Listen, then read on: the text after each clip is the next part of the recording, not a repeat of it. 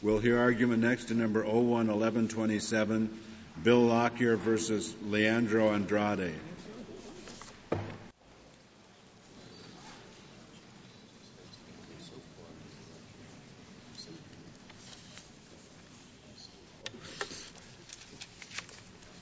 Mr. Danzig. Mr. Chief Justice, and may it please the Court, the Ninth Circuit's grant of habeas relief in this case should be reversed for two reasons. First, the Court erred in setting aside the state court judgment because it did not properly apply the principles of habeas corpus review to cases that are considered under the AEDPA. As confirmed in two per curiam opinions issued by this Court yesterday, Early v. Hill and Woodford v. Visciati, this case is resolvable on AEDPA grounds, and therefore the Court need not address the constitutional issues in this case. In any event, independent of the habeas corpus aspects of this case, the sentence in this case is not grossly disproportionate and therefore does not violate the Eighth Amendment. Pursuant to 28 U.S.C. 2254d, a federal court may not grant habeas relief unless the state court determination on the merits was either contrary to or involved an unreasonable application of this Court's clear controlling precedent. In this case, the Ninth Circuit held that the state court determination involved an unreasonable application. Despite the Is this the case in which the Ninth Circuit first decided for itself the constitutional question and then decided whether the state court had reasonably applied it? Yes, that is correct, Your Honor. Despite the Ninth Circuit's holding in this case, a careful analysis of the Ninth Circuit's opinion here reveals that although they reversed or granted habeas relief, reversing the district court on unreasonable application grounds, the fact of the matter is all of the reasoning lends itself to a contrary to analysis rather than an unreasonable application. And the respondent has in fact briefed the contrary to prong of the 2254 as well as the unreasonable application prong. For example, for the most part, the circuit court held that holding was based on the conclusion that the state court merits determination erred because it did not consider the three-case triumvirate of Rummel, Solem, and Harmelin, and faulted the state court for failing to apply or essentially disregarding Solem. But as Early v. Packer made clear yesterday, when we're talking about a contrary to application, it's not necessary for the state court to have cited this court's controlling authority, and it's not even necessary for the court to be aware of it.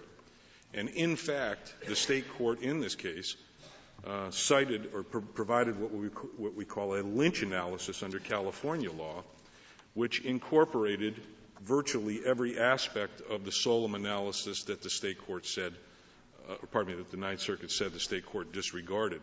So on that basis alone, and I think Early makes the procurement opinion in Early makes clear that that's okay if you have an application of state law or you rely on state law that provides even greater depth of analysis than the federal rule would require.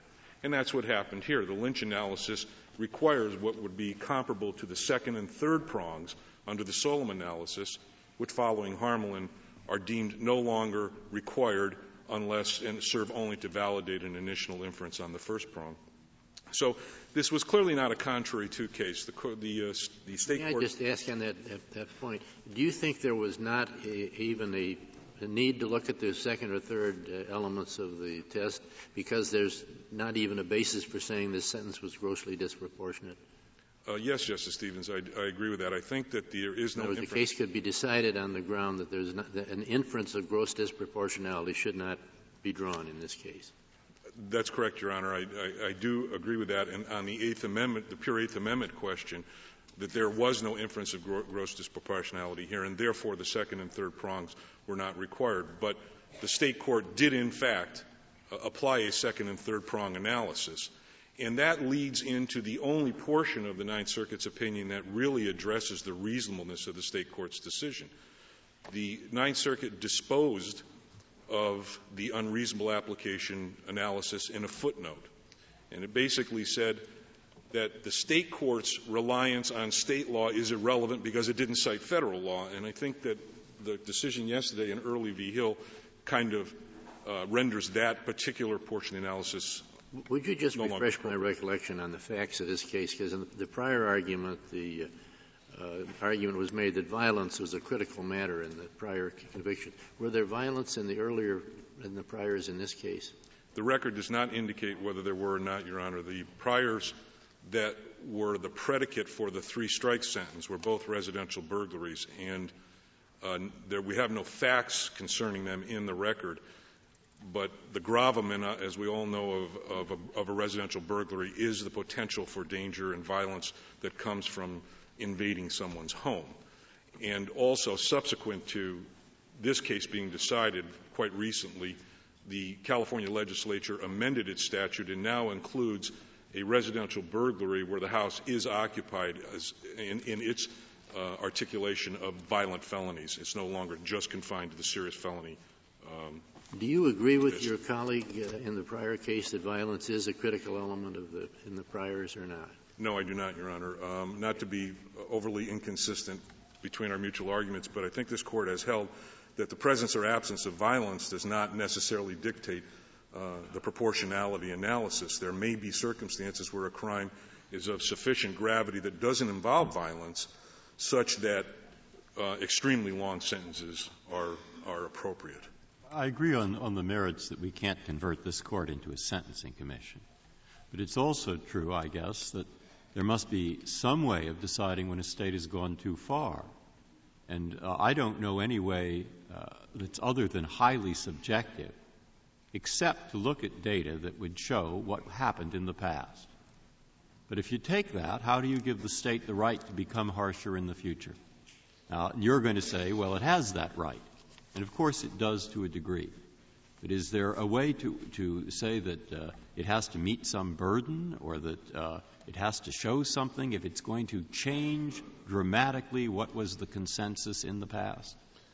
Harsh direction. I don't think that the fact that it's going to change dramatically is determinative or dispositive.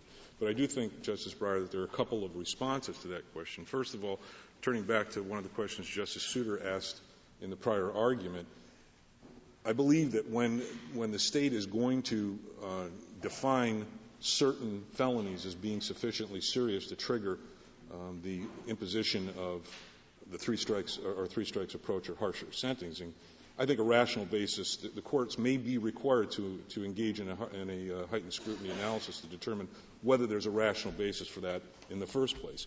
But I think that's distinct from any proportionality analysis. And the problem with the hypothetical that you pose is that while you are correct that there is a subjective prong to this, the question is where does that subjectivity belong? Is it within the particular personal subjective views of a reviewing court, or is it within the confines of the subjective views as reflect that the legislature represents of the subjective views of the citizenry? It has to be the latter, but still there has to be a way of deciding when they go too far.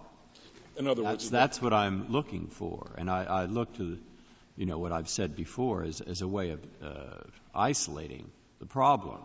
And then I think here you might say that on the merits of your case, you'd be hard-pressed to find many examples outside of the three strikes laws where there were such sentences given for such things.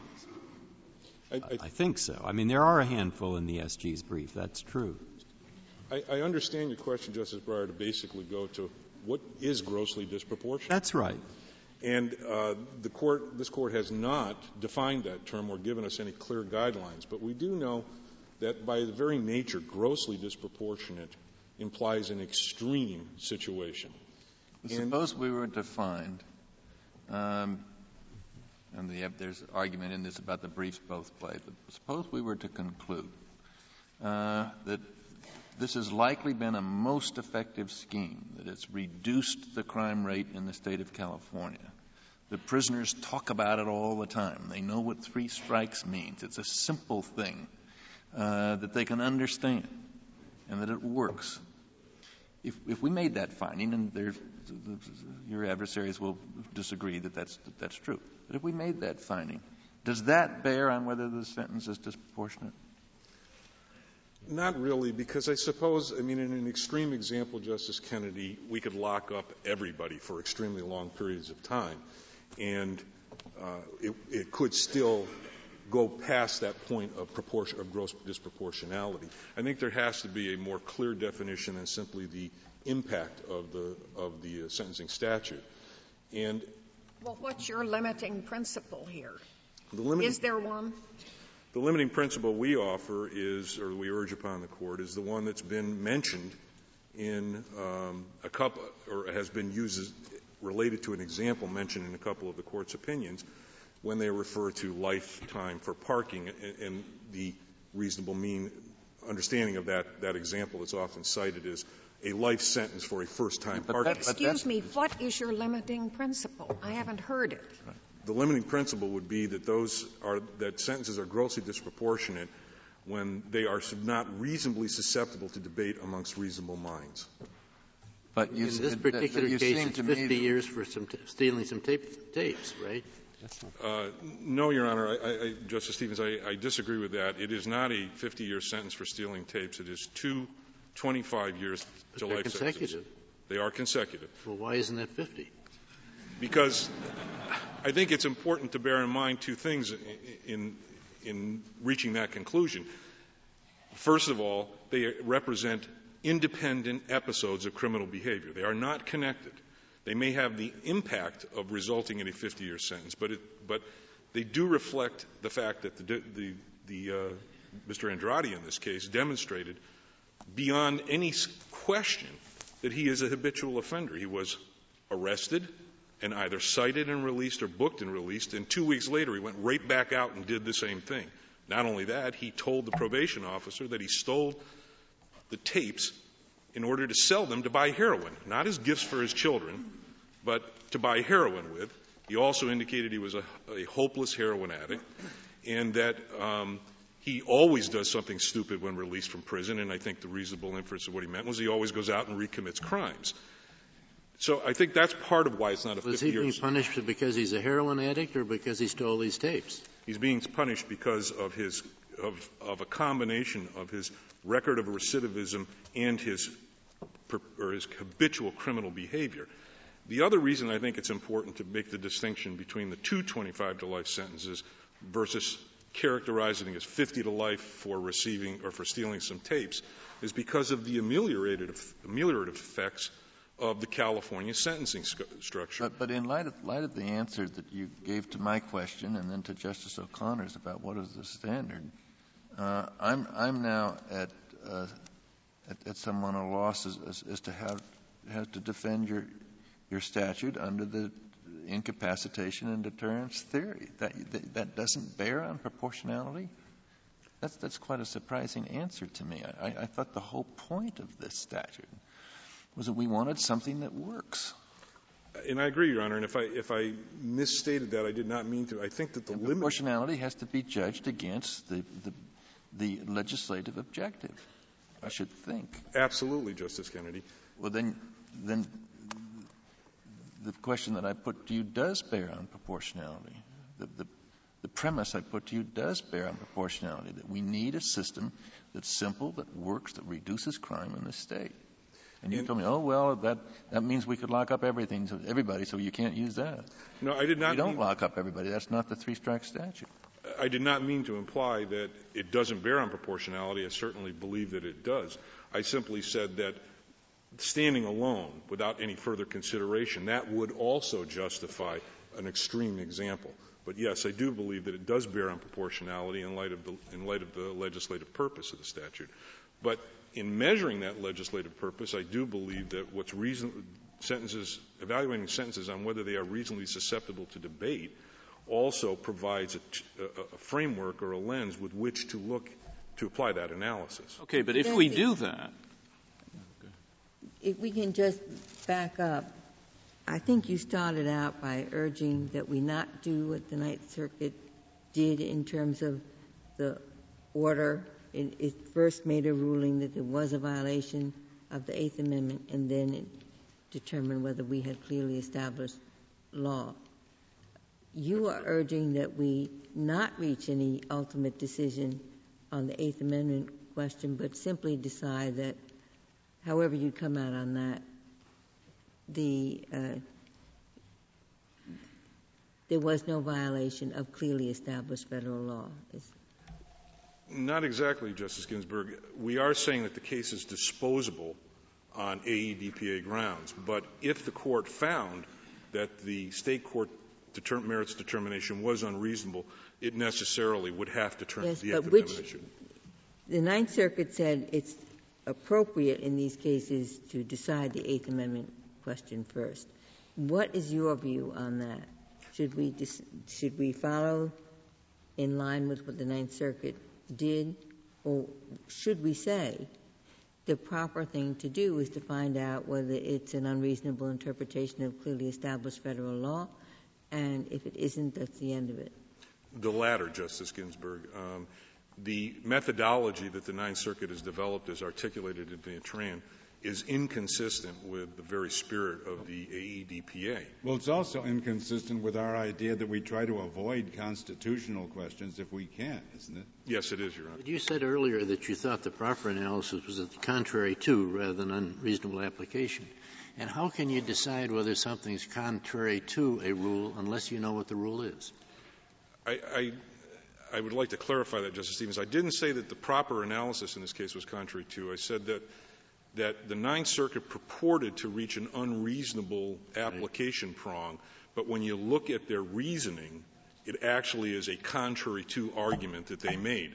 And I meant to say that to the extent that it is a contrary to decision that they made, no matter the fact that they ultimately labeled it unreasonable application, this Court's per curiam decision yesterday in Early v. Packer has essentially resolved that question because of what they based their decision on. I'm not sure you've answered my question. It seems to me that we have to decide whether or not, regardless of what the Ninth Circuit did, I think one of the things we have to decide is whether or not the sentence in this case is contrary to a federal rule. And I don't know how we can decide that without knowing what the federal rule is. And I was asking for your advice on that point. The federal rule, I think, is articulated in Harmelin, and that is that grossly disproportionate sentences violate the Eighth Amendment. But we have to identify that as the federal rule before we go on to decide whether it's contrary to, I think. Would you agree with that? Yes, I would. That seems just the opposite of what you responded to me earlier, that we don't have to decide the Eighth Amendment question, that we can just decide whatever the answer to that is, this was not off the chart. I don't think that we have to that it's necessary to resolve the Eighth Amendment question, but it may be necessary to know what the rule is before we know whether the state court selected the right one. Precisely, we have to ask whether there is a federal rule. We don't have to know what it is. The question is there a clearly pronounced federal rule? Correct. And the answer to that may well be no. In many circumstances, it may be. In which case, we have no occasion to pronounce on what the federal rule is. Correct. What we have to say is that there is no clearly enunciated federal rule here. Can I go back for a second to the merits of this? Yes. Because we all have my problem that I'm struggling with is there an objective standard? You're absolutely right about what the problem is I'm having. And I tend to look to this empirical stuff as a way of finding an objective standard. And if here the empirical part suggests this is way out of line, I'm now faced with the question, well, can't the state make a harsher system if it has a reason for doing it? And I think the answer to that question must be yes. But then I'd ask, very well, doesn't the state have to come up with some reason that's persuasive in this case that it makes a difference to extend the three-strike thing with this kind of thing in mind, this kind of case in mind, to the wobblers? I mean, is there some punitive purpose in terms of incapacitation that's gained of a significant kind by increasing the wobbler sentences by factors of, multiples of 4 or 5 or 10 or something over what they would have been before when committed by serious criminals? And I guess the answer to that is there's no indication, or is there? I think that begs the question that you cannot disassociate the wobbler offense that's at issue in this particular case from the recidivism. No, I'm not. I'm only considering the class of recidivists.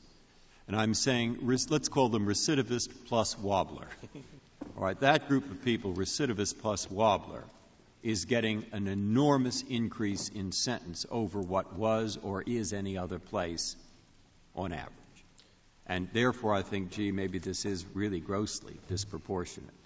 But it's a certain class of recidivists. It's not just recidivists in general. It is that class has already demonstrated that they are willing to commit the most serious and violent, potentially violent types of crimes, and has now indicated that they are also unwilling to remain law-abiding.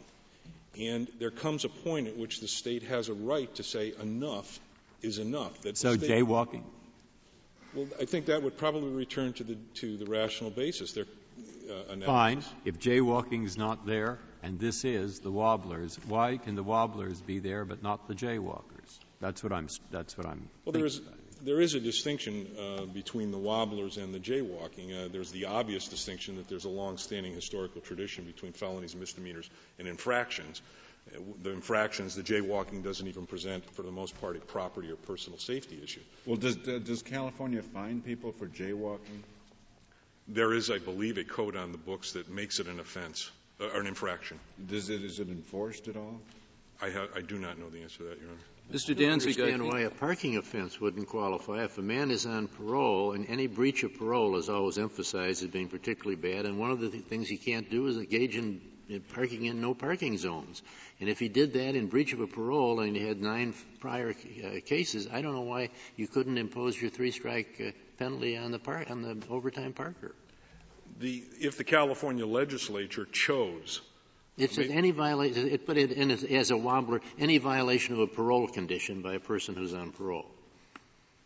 That is not a wobbler offense. It's a parole revocation issue. It would not, because in the other case they emphasized the fact he'd been on parole a number of times. What is violation of a parole violation? Is the fact of whether or not it's a parole violation relevant to our inquiry at all?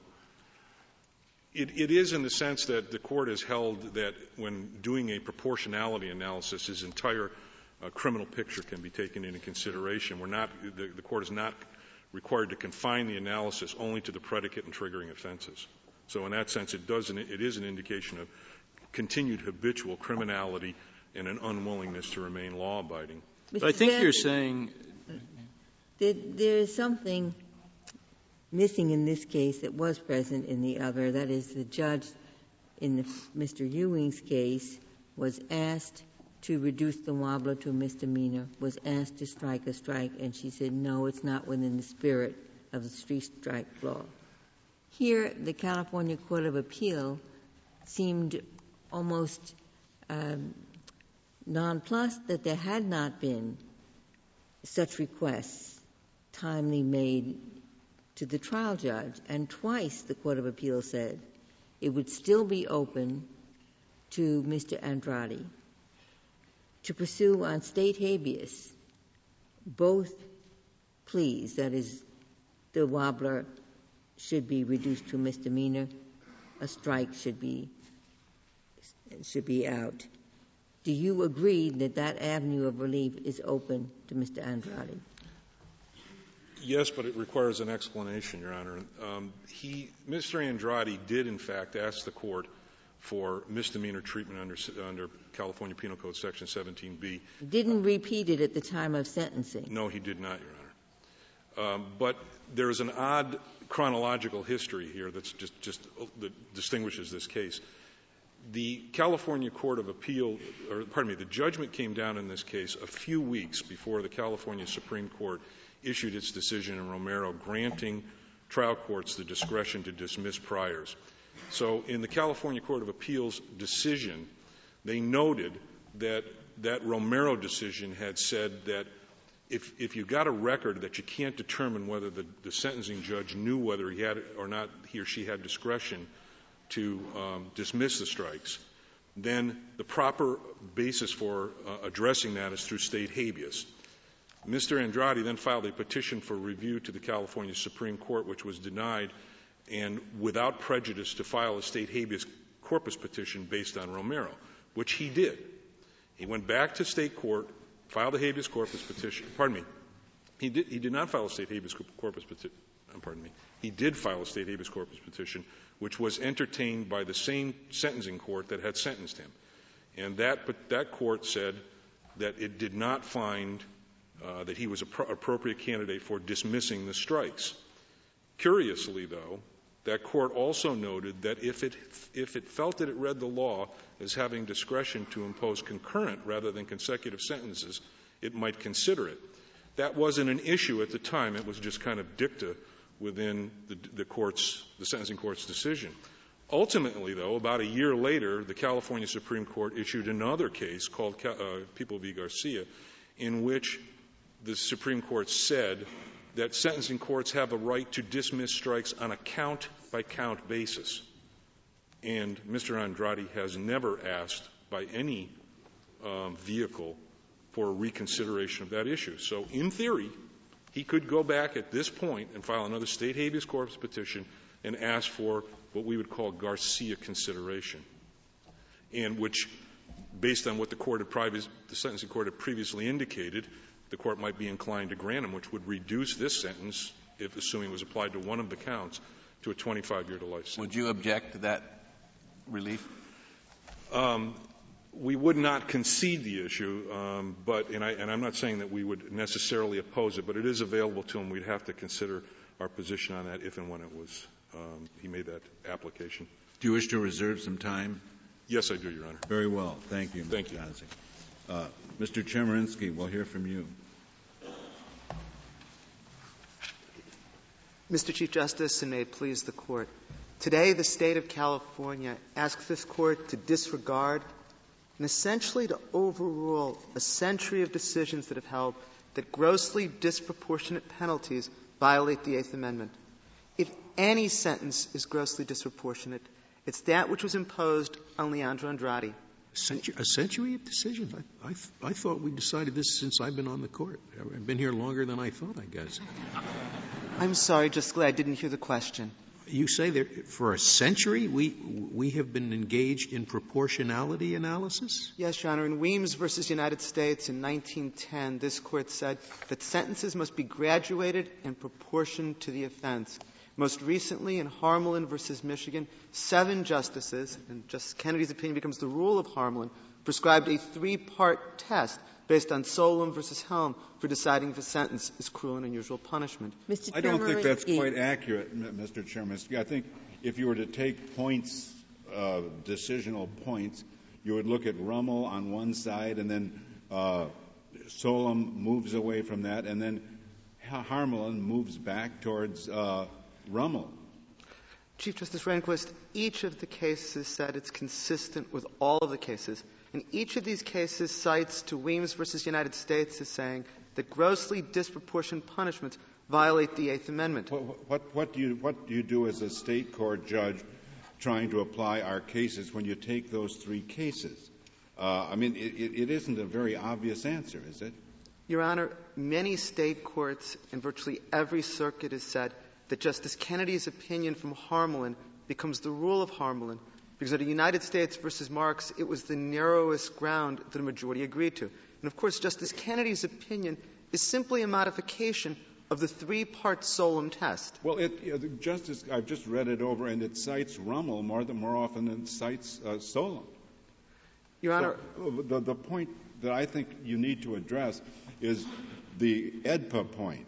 That is the Supreme Court of California way out of line, or whatever the test is, improperly applied in the light of these cases? Yes, Your Honor. Under this Court's decision in Williams v. Taylor and Bell v. Cohn and yesterday Early v. Packer, there are 2 ways in which a federal court can grant habeas relief. One is to find that it is contrary to clearly established federal law. The other is to find that it's an unreasonable application of clearly established federal law.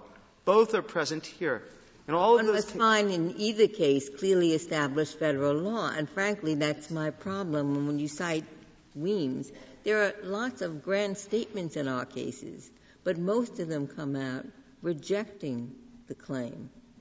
And you cited Weems. That was an extraordinary case because it involved not simply hard labor, but hard and painful labor.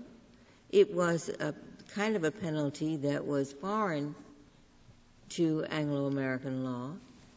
And if that's the one example before we get to Solem, you really don't have anything concrete to go on. You just have grandly general statements. Your Honor, there are cases prior to Solem that found sentences to be cruel and unusual punishment. In Robinson versus California in 1962, that for was example. That was a status crime. Yes, Your Honor, and it did find a violation of the Eighth Amendment. But you're not saying, are you, that being an habitual criminal is like being a drug addict or a drunk? That is, just being drunk, just being stoned on drugs is not a crime. No, my point, Your Honor, is that this Court has repeatedly said that grossly disproportionate sentences violate the Eighth Amendment. And the cases that I mentioned say that. In addition, yes, what they say, but you given Robinson as an example, and that's a case where I thought the Court said there was no crime, not that it was cruel and unusual punishment for a crime. Yes, Your Honor, and what I'm simply saying is these are examples where the Court has repeatedly said that grossly disproportionate sentences violate the Eighth Amendment. Did the California courts contradict that? Did the California courts here say grossly disproportionate crimes don't violate the Eighth Amendment? Yes, Your Honor. The California Court of Appeals, and you find this in the appendix to the cert petition, said it questioned whether gross disproportionality analysis would be applied, and it questioned whether Solem versus Helm analysis applied. And therefore, the California Court of Appeal did not apply the three-part test from Solem versus Helm and the three-part test that comes from Justice Kennedy's opinion in Harmelin. And in answer to Justice Ginsburg's question, it is those cases that announce the test that should have been applied. And those cases are clearly established law. Your opponent says that the California court relied on a Lynch analysis, which is a state court doing much the same thing. No, Your Honor, I do disagree. First, the California Court of Appeal expressly said it was not going to do gross disproportionality analysis. It did not do Solem analysis. It did not do Harmelin analysis. Well, I realize that. And my question to you was, if the California court says we're going to do a Lynch analysis, is that substantially the same thing? No, Your Honor. The California Court of Appeal said the test under California law is whether the sentence, quote, shocks the conscience. That is a quite different test than the objective test of Solem and Harmelin, which is carefully calibrated to determine whether a sentence is grossly disproportionate. Also, the three factors used by the California Court of Appeal under the Lynch analysis were quite different than the Solem analysis. First, there was no comparison of the gravity of the offense to the harshness of the punishment. Second, the Court did not look to similar punishments in the same jurisdiction. In California, the punishment for rape would have been 8 years in prison. The punishment for manslaughter would have been 11 years in prison. The punishment for second-degree murder would have been 15 years in prison. And he received 50 years to life. In fact, if his prior offenses had been rape and murder, he could have at most gotten a year in jail. This goes to Justice Stevens' question earlier. His crime here was the misdemeanor of shoplifting. Because of double counting, it was elevated first to petty theft with a prior, and then it triggered the three strikes law. But in order for it to be petty theft with a prior, there has to be a prior property offense. If his prior crimes had been rape and murder, then his maximum sentence for stealing his videotapes would have been a year in jail. It's because his prior offenses were property crimes that the double counting could occur. Additionally, I thought your opponent, or perhaps the representative of the state, said that was not so. No, Your Honor. The confusion here is that with regard to petty theft, the misdemeanor, can become the wobbler petty theft with a prior under California Penal Code Section 666 only if the prior crime is a property crime.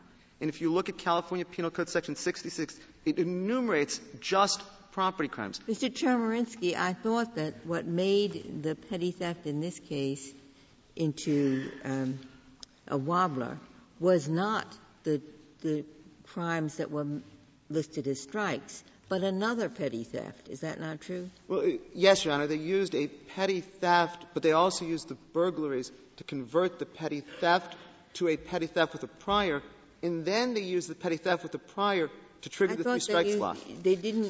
There was a second petty theft. That was the crime of conviction.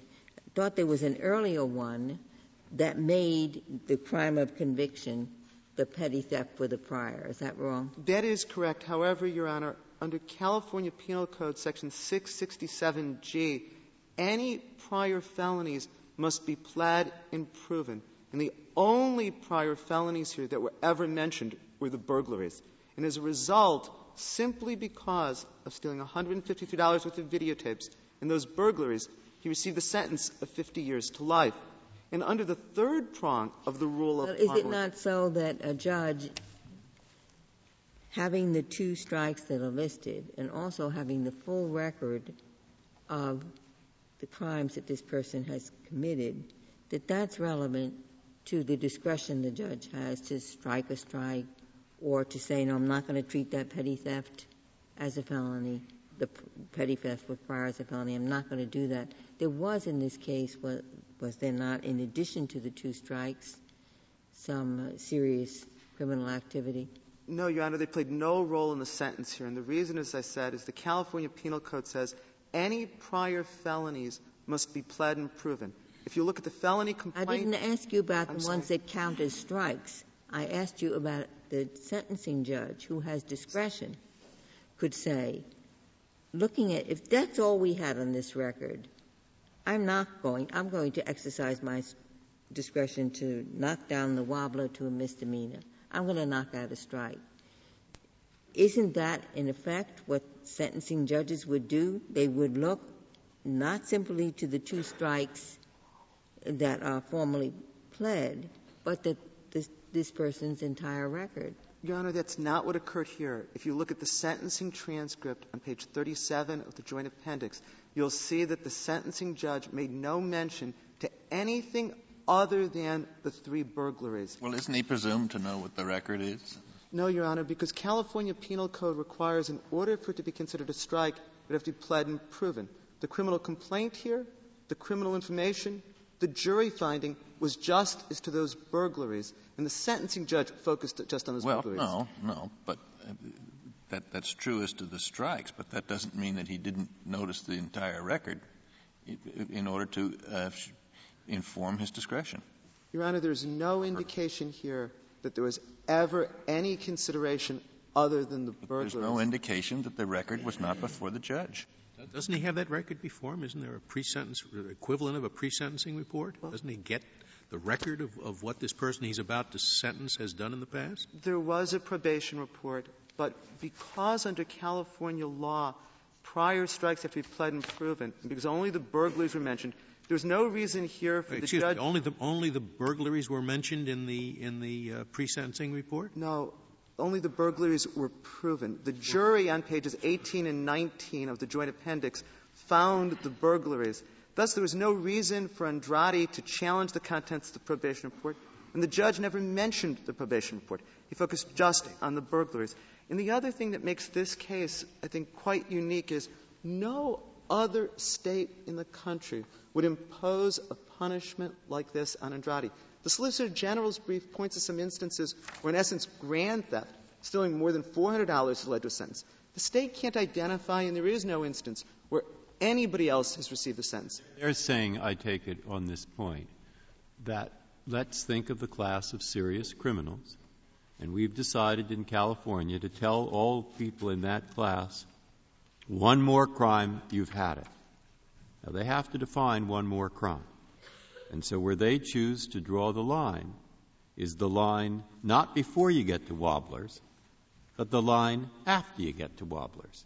And they say that takes jaywalking and parking offenses and everything and says we're not talking about those. We're talking about these. And what the other side is arguing is that's within the legislative discretion that the cruel and unusual punishment clause must give. All right? Why isn't it?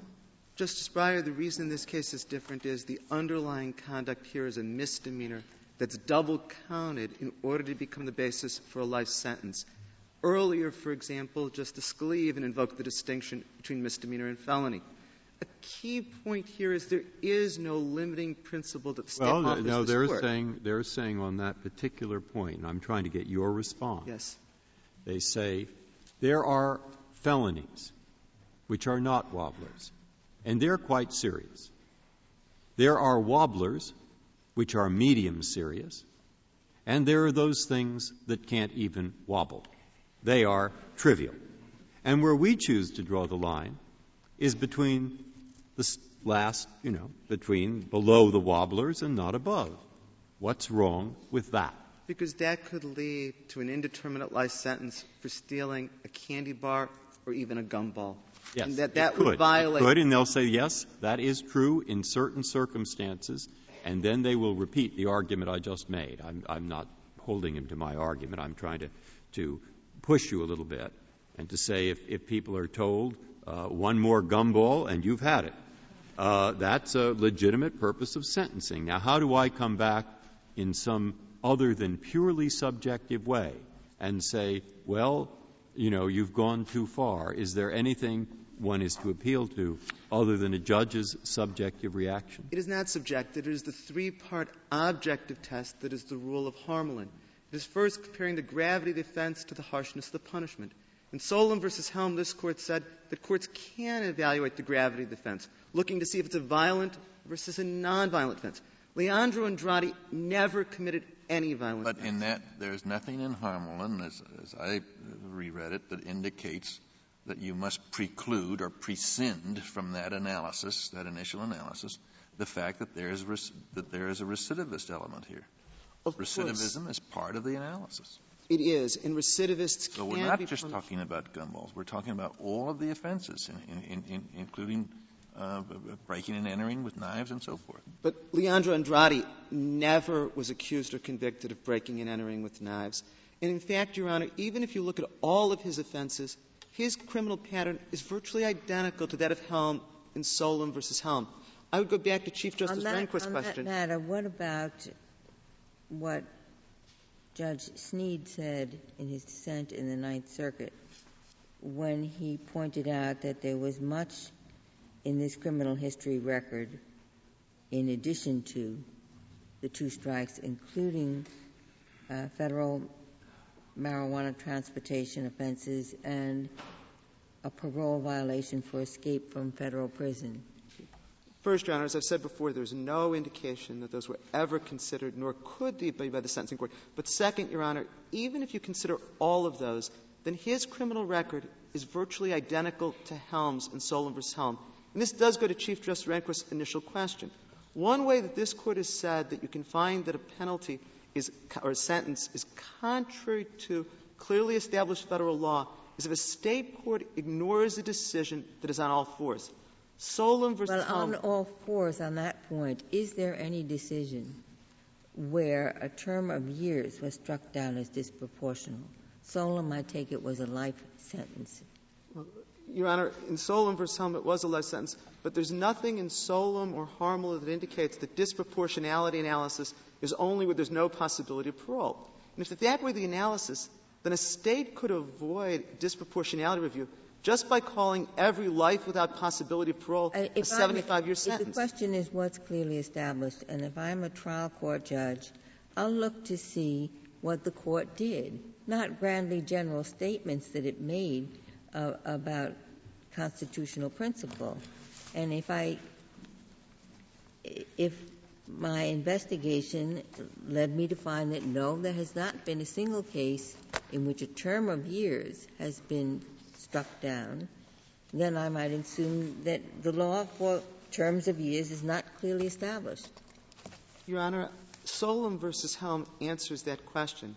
Here, Leandro Andrade received an indeterminate life sentence with no possibility of parole for 50 years. That is the functional equivalent of the sentence that Helm received in Solem v. Helm. And yet, the California Court of Appeal expressly said it would not apply Solem v. Helm. Mr. Chemerinsky, the difficulty that I have with your argument is number one, the point that Justice Ginsburg made, but a further point that has come out this morning.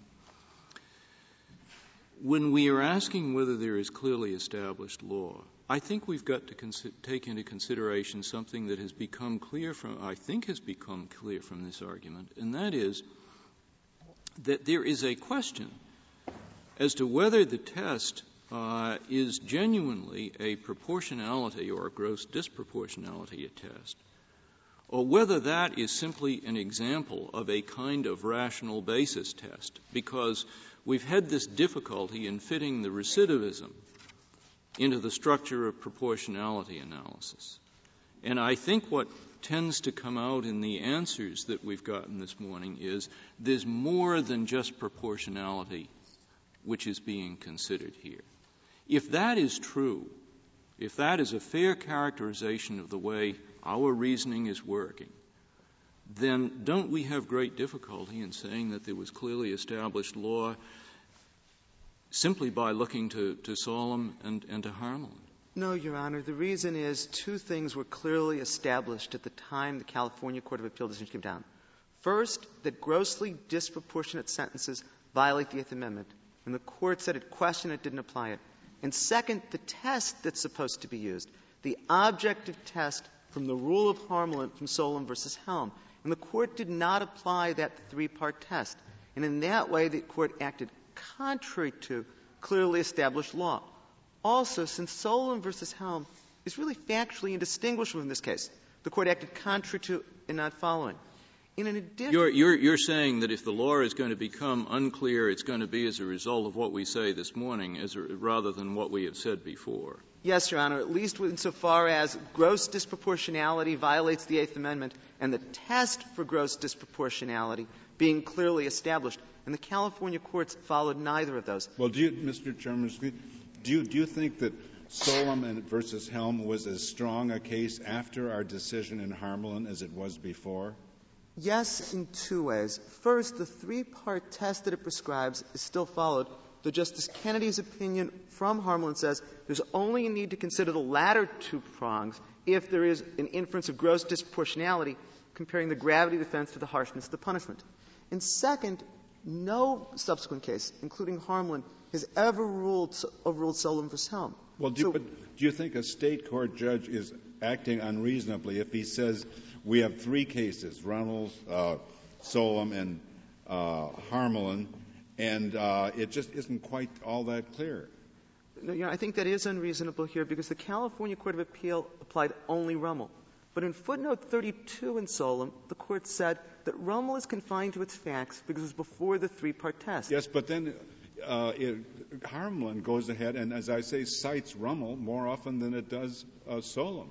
And Rummel remains good law insofar as result, but Harmelin affirms the three-part test. This Court has repeatedly reaffirmed that three-part test. Although it said we don't have to go beyond the first step. And it said you might get to those others in exceedingly rare cases. That's and correct. I suppose what you're telling us is this is that rare case. This is that rare case because in this instance, a man who'd never committed a violent crime received an indeterminate life sentence with no possibility of parole for 50 years for stealing a small amount of videotapes. May I ask this question, which is a practical one, is in view of what I referred to before that Judge Sneed brought out in his dissent, if any of those other activities could have been priors, wouldn't a resentencing here likely yield the very same result, except that this time the prosecutor would spell out what that entire course of conduct was? I think, Your Honor, that there's very little likelihood, based on all of the California cases, that a resentencing would lead to a different result here. So in that sense, I agree with you, and that's why it really is a constitutional issue. Does an indeterminate life sentence for this conduct, even taking into account his recidivism, justify the penalty that was received here? This Court has prescribed exactly the objective factors to be considered. And to treat stealing $153 worth of videotapes more seriously than second-degree murder doesn't even meet a rational basis test, and it is an unreasonable application. And in that way, this case... It wasn't that they were treating this person as someone whose prior record warranted incapacitating him. They weren't merely punishing a single offense. They were punishing a person, or they were incapacitating a person that they found to be an incorrigible offender. Based on 3 burglaries that were 13 years earlier and twice shoplifting a small amount of videotapes. And that's why our argument is that this is that rare case where it is grossly disproportionate punishment. In essence, but that case hasn't been seen yet. This would be it. There has been, am I wrong in thinking there has been no case since Harmelin where we have said that a sentence is grossly disproportionate and no lower federal court has struck down a sentence since then. It is correct that this Court has not found any sentence to be grossly disproportionate since Harmelin. You have not dealt with this issue since Harmelin, but there are lower court cases. For example, a year ago, the Eighth Circuit in Henderson versus Norris found a life sentence for possessing a small amount of cocaine was grossly disproportionate, applying the rule of Harmelin and also applying the Solem versus Helm test. Was that a recidivist case? I don't think it was a recidivist case, Your Honor. Has there been a recidivist case since that trilogy that you recited? There are state courts that have found recidivist sentencing structures to violate the United States Constitution, but there are not — then those would also involve recidivists, and those would have applied both Solem and Helm. The West Virginia court in State versus Deal, for example, found a recidivist sentencing structure to be cruel and unusual punishment. The Colorado Court of Appeals in People versus Gaskins came to the same result. And that also explains why this case is different than Early versus Packer, which you decided yesterday. There, the criticism was that it was a situation where the state court didn't cite to or mention the controlling Supreme Court decision. Here, the California Supreme Court said it was rejecting the test prescribed by this Court, rejecting the test from Harmelin versus Michigan, which is a very different situation. What were the words that it used? I don't think it was that strong. I thought it questioned whether that was still good law. Yes, Your Honor. The exact wording from the Court was to question. The exact wording was, and I quote to you from page 76 of the appendix to the cert petition, however, to the extent that the defendant suggests that proportionality analysis applies under both the state and federal constitution, we must question that assertion. And then the Court said on the same page, the current validity of the Solem proportion analysis is questionable. And having said it was questionable, the Court then did not apply the rule that grossly disproportionate sentences violate the Eighth Amendment. The Court did not apply the Solem analysis, the rule of Harmelin that the Court identified in Harmelin versus Michigan. And it was the failure of the Court to apply the controlling test. It was the failure of the Court to follow the controlling precedent that made its decision contrary. They say, Mr. Chairman, on that same page, they say that the Solem proportionality analysis is questionable in the light of Harmelin against Michigan. They certainly weren't saying they were refusing to apply Harmelin. But, Your Honor, they then did not apply the three-part test that Justice Kennedy articulated, which is the rule of Harmelin. But I thought you said they simply refused to follow Harmelin. Well, they didn't. You're not meaning then that they expressly refused to follow Harmelin. You're saying that, in fact, they didn't use the same formula as Harmelin suggested? Well, that's correct, Your Honor. They didn't use in any way the three-part test from Harmelin. All they did was analogize to Rummel versus Estelle. That was not the Court's test. That was Justice Kennedy's test, which you say was the lowest common denominator. You think it's clearly established law that where you have a split decision, the lowest common denominator is the law of the land? In United States, I think that's a highly controverted proposition myself.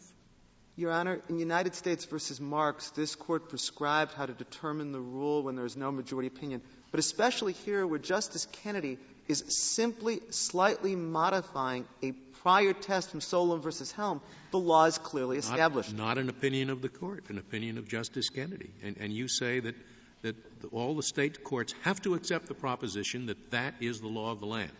Your Honor, virtually every circuit has said that is the rule of Harmelin. And it's especially so here where it is simply slightly modifying a test that's been on the books for 20 years since Solem versus Helm that says three considerations are used to calibrate whether a sentence is cruel and unusual.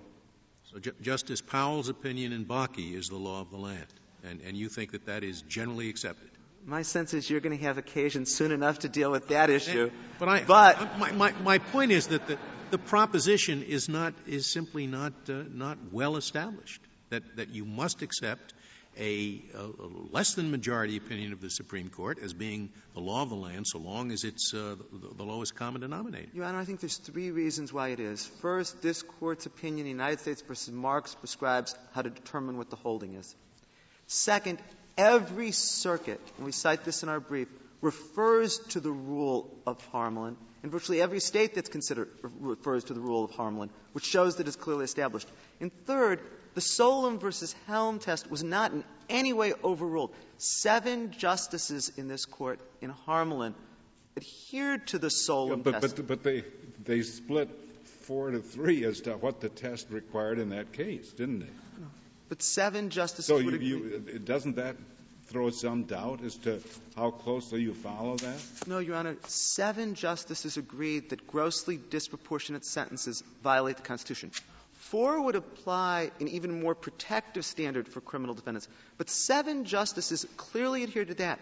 7 justices adhered to the Solem versus Helm test. Doesn't that suggest that the test isn't that clear if they apply it and 3 come out one way and 4 come out the other?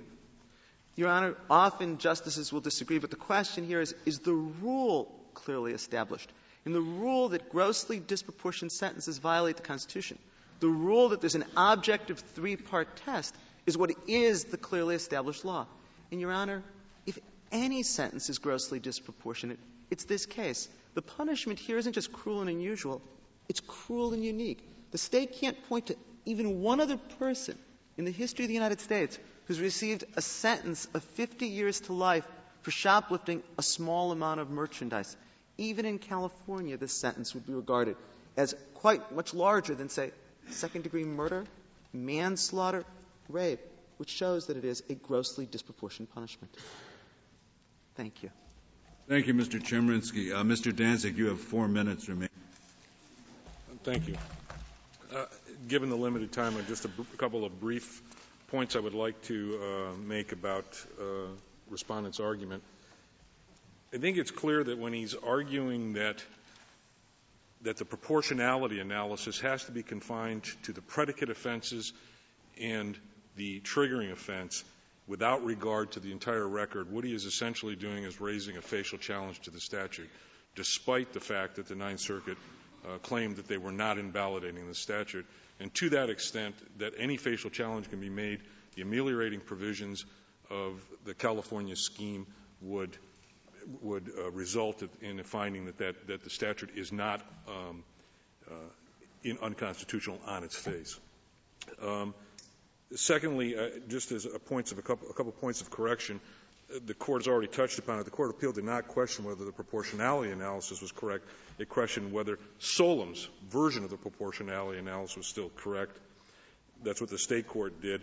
And it still went ahead and applied a proportionality analysis via a State court decision of Lynch.